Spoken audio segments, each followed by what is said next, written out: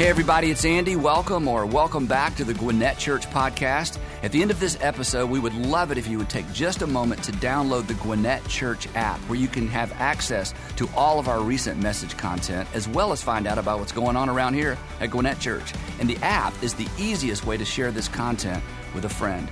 Most importantly, however, I hope the following presentation inspires you to take your next step in your faith journey.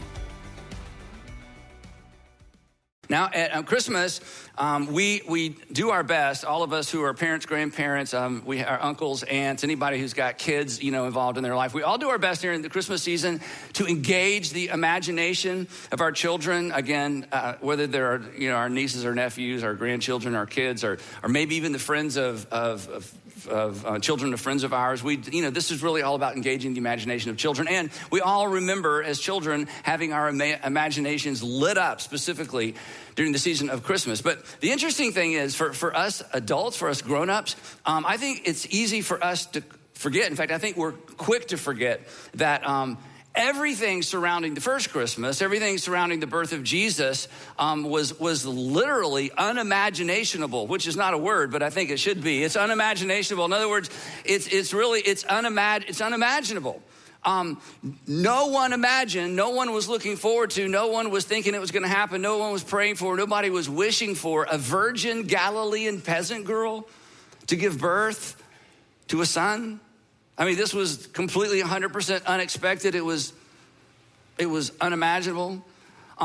And then once it happened, no one imagined that her baby son would grow up to be the most famous rabbi who ever lived. Not necessarily the most popular one, but certainly the most remembered one, the most famous one. And no one would have imagined the storyline of his life, that he would grow up and gather a small following right there in the heart of Israel during a time of Roman occupation, that he would start a new movement, a new gathering, and then that he would have the audacity, and again, we read this in the New Testament, it just goes right by us because we don't live in that culture, but nobody would imagine that any rabbi, much less this one, would claim to be greater than Moses, to be greater than the temple, to be greater than, or as his term, the Lord of the Sabbath. All these things were so offensive. And no one would imagine that her son would become such a threat to the temple and ultimately a threat to the Roman Empire, at least regionally, that he'd be arrested, crucified, and buried. And seriously, no one, not even his closest followers, not even his mother, imagined that he would be raised from the dead, or that his movement would actually outlast the temple and the empire. And that the empire that crucified him, again, this is just, we're so accustomed to this, we yawn, but this was unimaginable. That the empire that crucified him would eventually turn around and embrace the son of this Nazarene peasant girl, would embrace her son as a god. And no one could imagine that the icon for her son, this rabbi, Jesus, that the icon would be a Roman cross, and that it would be recognized all over the world for generations to follow. The entire story, the entire narrative was impossible. It was unimaginable. It was definitely unimaginable. But here's the thing, and here's the thing I don't want us to miss. We don't have to imagine any of that, because here we are. We are here because of all of that. And regardless of what you believe about the different parts of the story, what's undeniable is here we are. And the church is all over the world, small and large, different languages and different traditions and different customs. But during this season, men and women all over the world since that time have worshiped and recognized Jesus as the Son of God, a God who came to earth to live among us, to show us the way forward. It's unimaginable that it happened, but it happened, and here we are. And here's what we're going to talk about for the next few minutes. There is something we should imagine, and Christmas is the perfect time to do so, because the story of Christmas reminds us that sometimes the unimaginable is in fact possible. And if you're a Christian, in the next few minutes, I'm going to ask you to loan me your imagination as we imagine something together. If you're not a Christian, or maybe you used to be a Christian, if what we're about to imagine together actually came to pass, you might consider joining us, or maybe rejoining us. Because what we're about to imagine that is not a reality is part of the reason you have refused to join us. Today, we're wrapping up our series, The Way in a Manger. As we said for the last couple of times we've been together, one of Jesus' most controversial and offensive statements is also one of his most quoted statements. Even if you're not a church person, you have heard this before.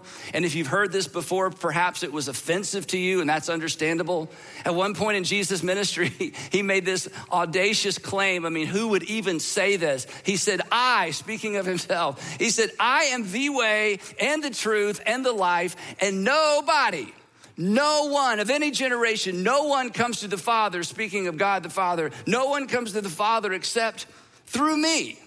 Who would say such a thing? Of course, there are many things that Jesus said that when you read them, you're like, who would say such a thing? In fact, it's one of the reasons of his followers eventually abandoned him. It was just too much. It wasn't that what Jesus taught was offensive. It was what he said about himself that was so offensive, and ultimately got him crucified. And this is one of those statements, and it is on the surface offensive. I am the way, the truth, and the life. No one comes to the Father through me. But the problem is, while this statement is usually interpreted as an attempt to exclude people, when you follow Jesus through the Gospels, clearly that was not his intent.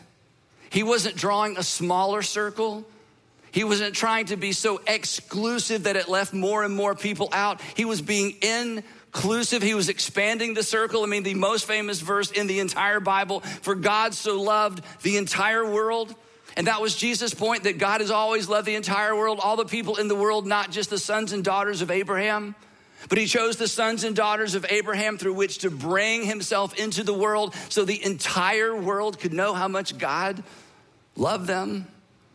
And then Jesus claimed to be the way to God, first by explaining God, because it was a mystery, and then by demonstrating what God was like and who God liked and how God acted and how God reacted.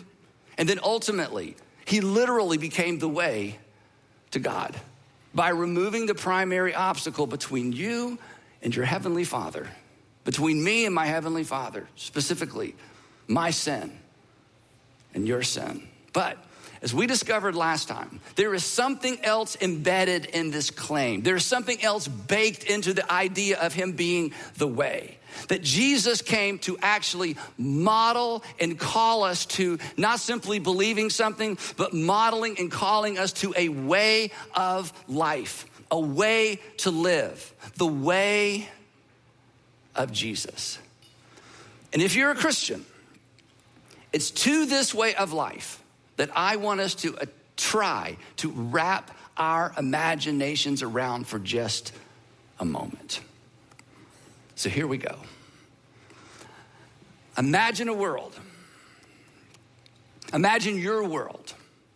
Imagine our world where people are skeptical of what we believe, that a man was raised from the dead who was sent from God to illustrate God, to be worshiped as a God. Imagine a world, our world, your world, where people, rightly so, are skeptical of some of the things we believe, but are amazed at how well we treat, talk about, care for, support, and show up for one another. A world where Christians don't worship the same way, where Christians don't interpret the Bible the same way, where Christians don't approach worship and communion and baptism the same way.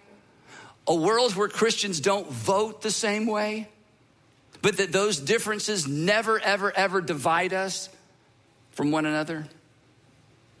Imagine a world, imagine your community, imagine our community, where people outside of our faith tradition, who are part of another faith tradition or no faith tradition at all, are moved by, impressed by, amazed by, taken aback by, astounded by our no strings attached concern, care, and love for people who are nothing like us and who may not even like us. Imagine a world where people outside of our faith tradition, who are skeptical of what we believe, are anxious to hire us, work for us, live next door to us, marry their sons and daughters off to us because we're Christians, because of our predictable and our extraordinary character, because of our work ethic, because of our self-control, because of our reliability, because of our honesty. Imagine a world where those traits define the reputation of Christians, both individually and corporately and collectively. A world where people drove by churches and thought to themselves, I'm glad they are in our community. They drive by churches and they think, you know what? Our community is better off because they're here. Our community is safer because they're here. Our children are better off because the Christians are here. That when they hear there's gonna be a new church, that even those outside our faith tradition are relieved there are more Christians moving into their community because of our reputation. Imagine a world where we were known for protecting the rights of others rather than protecting our own rights. Where we were known for protecting and safeguarding the rights of others rather than demanding our own. In short, imagine a world where Christians embraced the way of Christ, the way of Jesus, the ways of Jesus, the posture and the tone and the humility of Jesus. A world where it was evident that we were as committed to behaving correctly as we are believing correctly. Maybe it's just me. Is that too much for us to imagine? Especially at Christmas, when we celebrate God became one of us to show us the way forward, the way to live, the way to be better people, to create a better world, to create a safer world, to create a culture where everyone feels the dignity of being made in the image of God. Should that be hard for us to imagine? With as many Christians as there are in our communities, or as many Christians as there are in our nation. Is it too much to imagine Christians reminding people of Christ? Isn't it strange that I would even have to say that? Now, if you're not a Christian, this is why, right? I mean, if you're not a Christian, this is why you push back. It's not that you don't believe what we believe. It's worse than that. You're not convinced we believe what we say we believe. And you have every right not to. We're so divided. If we can't get along with ourselves, why in the world would you want to be a part of that? You're not convinced we believe it, and honestly, at times, I'm not convinced that we really do either. But what if we did?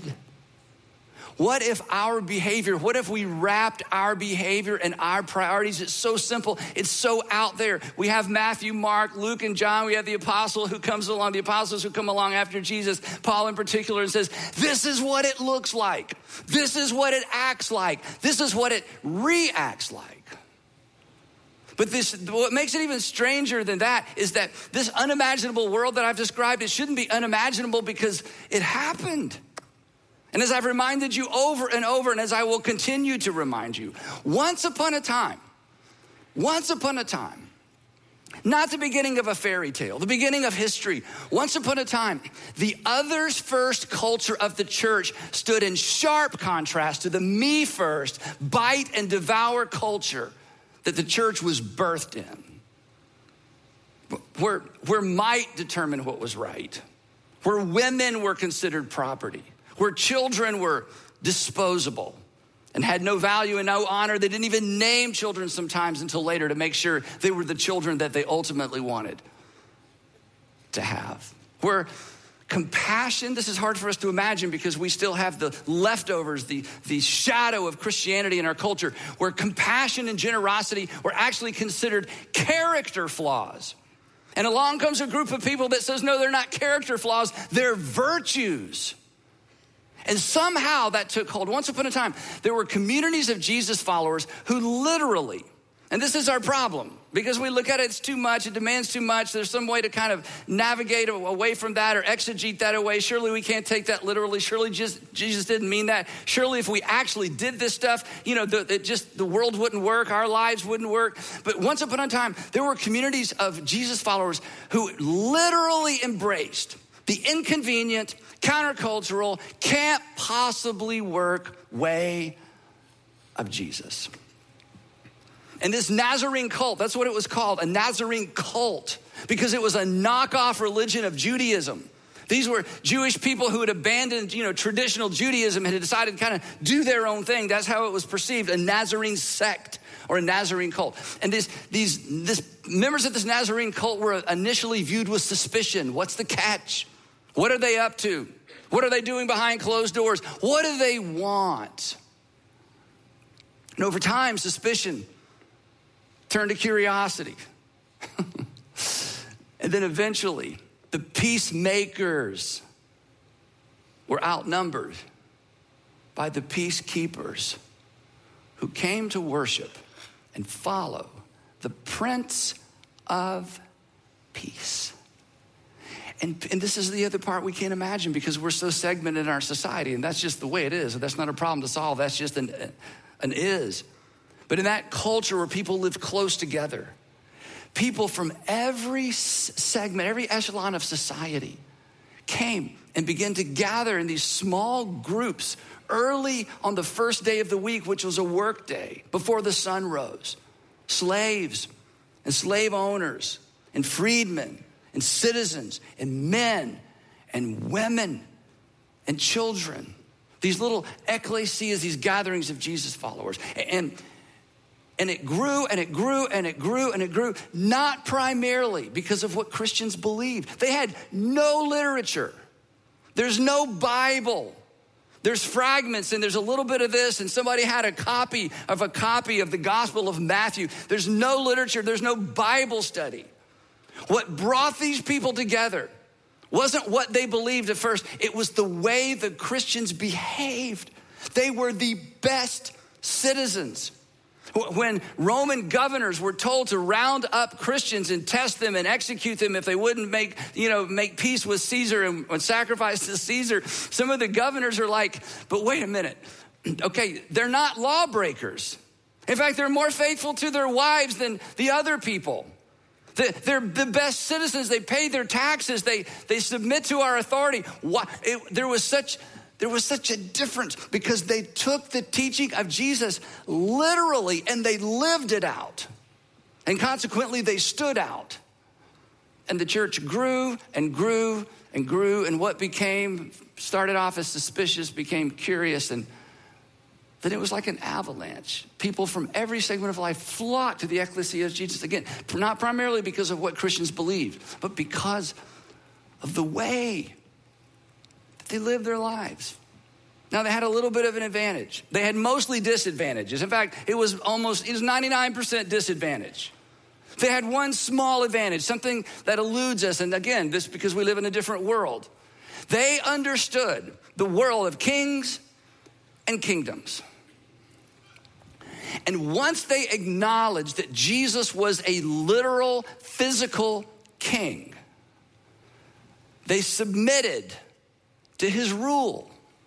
They submitted to his authority. They understood if you're devoted to a king, you obey the laws of the king. If you recognize someone as your king, you're devoted to the rules of the king. And so they submitted. They also understood that if you disregard the rules of the king, you're a traitor. To disregard the rules of the king is to betray the ruler. And this is why, we've talked about it before, this is why the early followers of Jesus were eventually dubbed or called or branded Christian. It was a slur. It wasn't a word that the Jesus followers adopted for themselves. This is what they were called by the outside world. And it was 100% a political term. It was not a religious term. Christian was actually Latin political terminology. A follower of Caesar was a Caesariani. That was what it meant to be a follower of Caesar. And the Gentiles in Antioch looked at this strange group of people who lived a different kind of life. And clearly when they were tested, it was because they were devoted to a different kind of king, an invisible king who had actually come to earth and left this earth, crucified by Rome, resurrected from the dead. But they believed he reigned in a different realm, and they were to be as devoted to him in their behavior as they would be a Caesar or a governor or any kind of ruler placed over them. So they were dedicated, and they were called Christiani. This was Latin political language.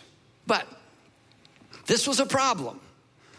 It was a problem for the Roman Empire. It was a problem for the Roman Empire because Rome didn't care which gods people worship. Every time Rome conquered a region, they didn't make people worship the Roman gods, and they didn't take away the local gods. You can worship any god you want to, anything you want for your local gods.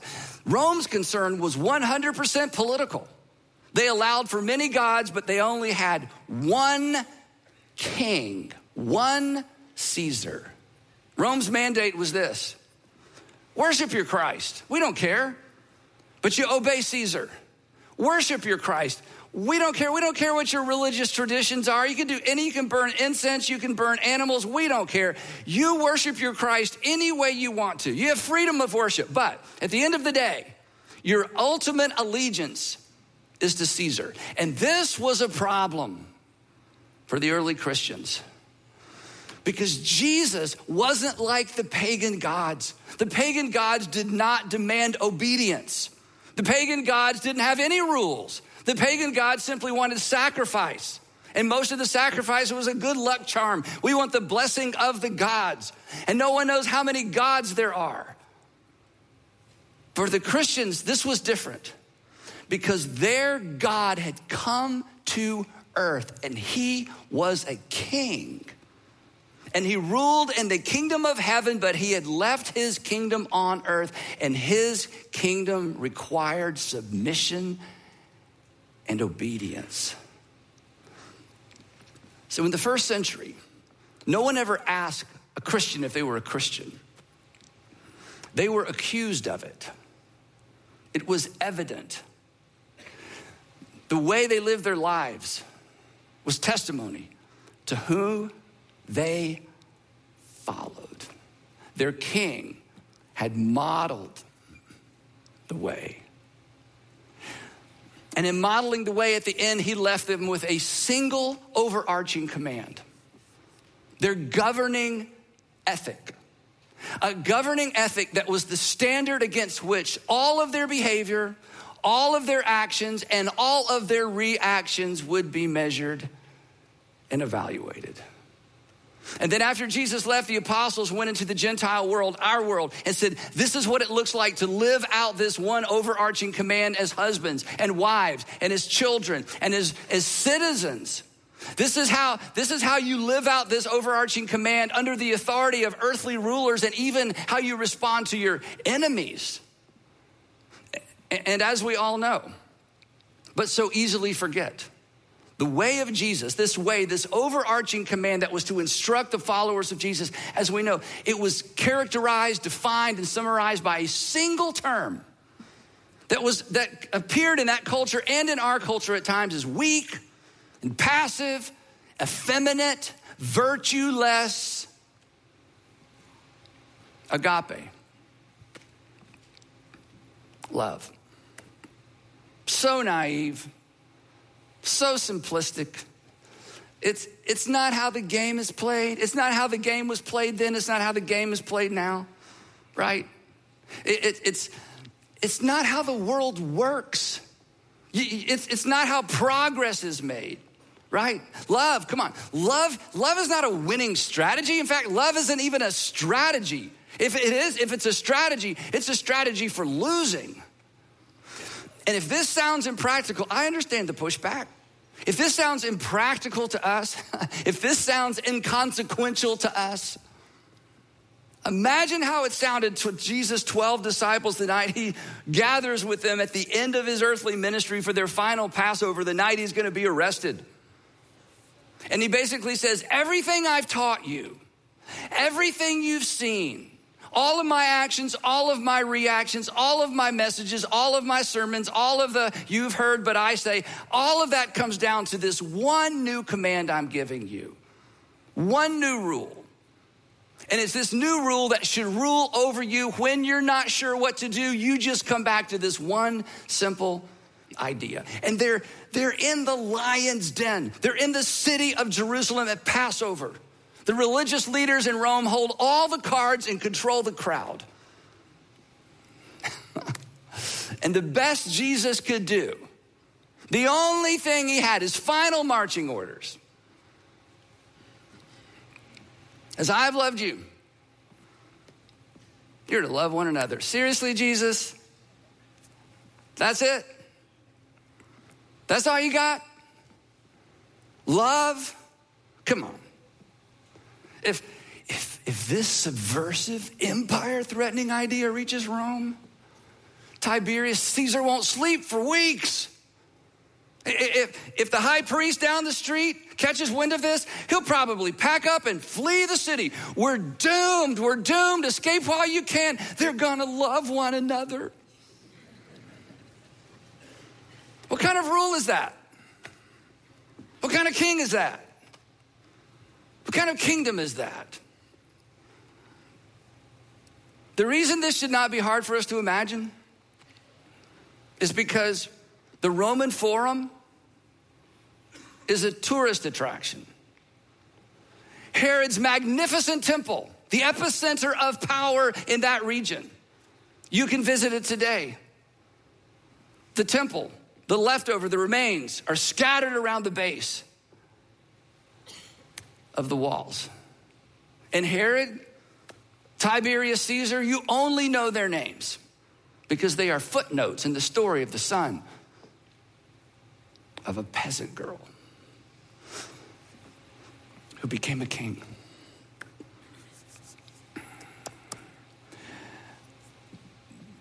The king to whom the modern church has never fully submitted to. The king to whom perhaps you've never submitted your life because you think he demands too much, because you think he allows too little. And yet he came to show you and to show me the way to live, the ways of the Father, the way you were created to live. And when we live against the grain, we pay. And when we do marriage against the grain, we suffer. And when we approach life against the grain instead of with the grain of how we were created to live, we create our own regret. And this is why he's a king and not a counselor and not an advisor and not simply a rabbi. But come on. He is the king in whose name you pray when your child is sick, right? He is the king in whose name you pray when your marriage is in jeopardy, right? He is the king in whose name you pray when your heart is broken. The king whose kingdom you claim to be a part of when tragedy strikes. And come on, in those moments, right? In those moments, your king has your undivided attention. He has your unwavering loyalty until the danger passes. But imagine a world where believers chose to live as followers every single day, followers of the way, and the ways of Jesus, who came not to be served, but to serve, to give his life for you, for me, a ransom for many. The Apostle Paul who thought all of this was nonsense. Are you kidding me? This is nonsense. This is a cult. It's a sect. It's diluting Judaism. It's diluting the ways of our forefathers. It must be stamped out, and he gets himself deputized. It's a fascinating story. He's a Pharisee, a great Pharisee. He says he's the best Pharisee he's ever met. And he decides to single-handedly stamp out the way because it's in the way and it's causing a disruption. And Rome is wondering whether or not they can still give the temple leaders the permission that they have to do things a little bit different than every other conquered nation. And so Saul of Tarsus decides, I'm going to do away with this. He gets himself deputized, right? And heads to Damascus to arrest members of the way. And then he runs into the way, got in his way. And he meets the resurrected Jesus. And he doesn't just change what he believes. He changes his entire way of living.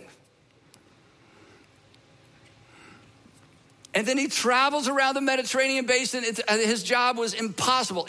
His job was completely unimaginable, impossible. To walk into pagan cultures and not just say, hey, I've got a different kind of religious belief. He's like, no, you have to jettison your entire worldview. There are no gods. You're wrong. Your parents were wrong. Your grandparents were wrong. But God has been patient because he's been waiting for this day to reveal himself to you for your sake and your benefit. And this message began to take root in Ephesus and Corinth and Thessalonica and Colossae and all these port cities, these major cities.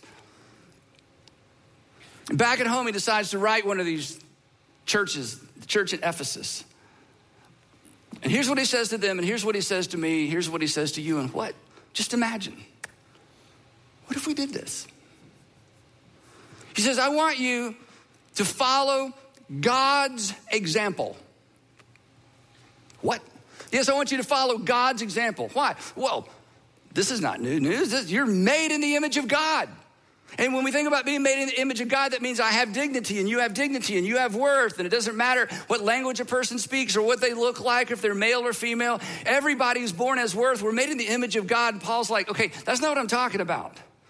I'm talking about the fact you should follow God's example because being made in the image of God means you are a picture of God. You are a reflection of God. What God values, you're to value. And how God responds, you're to respond. And you know what God is like and what God likes and what God values because he sent his son to live it out in front of you. So follow God's example. As dearly loved children, you're to be like your heavenly Father. But then listen to how he summarizes this. And walk or live and walk in the way of love. When you're not sure what to do, you just ask the question, what does love require of you? When you're not sure what to say or do, it's okay. Back to the starting point, back to the one command, back to the thing that is to characterize me and characterize us. What does love require of me? That idea changed a civilization once. It can't be improved upon. And I know it sounds soft, but consider this. The way of love culminated in a king surrendering himself to his enemies to be crucified for their sin. And the only reason we know the names of some of his enemies is because they too are footnotes in the story of our king. But imagine a world where the Christians followed God's example as Jesus has illustrated what God's example looks like. And imagine a world, imagine a community, imagine our community, imagine your community, where the Christians, regardless of their brand, regardless of when they worship, how they worship, or the music they listen to or don't listen to, imagine if the Christians in our community decided, we are gonna walk in the way of love because that is the way of God and that is God's example for us, and it's why he sent the way in a manger. Why is this hard to imagine? Why not? Let's do that. And it starts with somebody. It starts with some somebodies. That's how this whole thing started. A handful of people who decided we are going to take seriously the way and the ways of Jesus, the way of God, our Father, the way of love. So while they were still there, Mary and Joseph, the time came for the baby to be born. And she gave birth to her firstborn, a son. And she wrapped him in cloths. And she placed him in a manger. Imagine that. The way that once upon a time changed the world. The way in a manger. The way that has the potential to change the world again. If I choose, and if you choose, and if we choose the way of love, the way of Jesus, the way of Jesus the Christ, our King. Maybe someday we will do more than just imagine. Heavenly Father, why not? Why not us? Why not me? Why not tomorrow? Why not this afternoon? Why not my time? Why not my resources? Why not my words, my reactions? Would you please, please, please, in our divided world, in our divided nation, in our divided community, give us, those of us who claim to be your followers, the courage to come up out of hiding, out of the trenches, out of our polarized world, out of our political world, out of our, this is what I believe, this is how, just to come up and say, I'm just gonna embrace the way of Jesus and see what happens. So wherever this lands with us, give us the wisdom to know what to do. And give us the courage to do it. Starting today, starting with lunch, starting with dinner, starting with the way we celebrate Christmas. And would you please do what only you can do and just instill such a burden in each of us that we won't be satisfied unless we're a part of that. The kingdom of God come to earth in the form of a child. And we pray all of that in the name of that child, Jesus our Lord. Amen.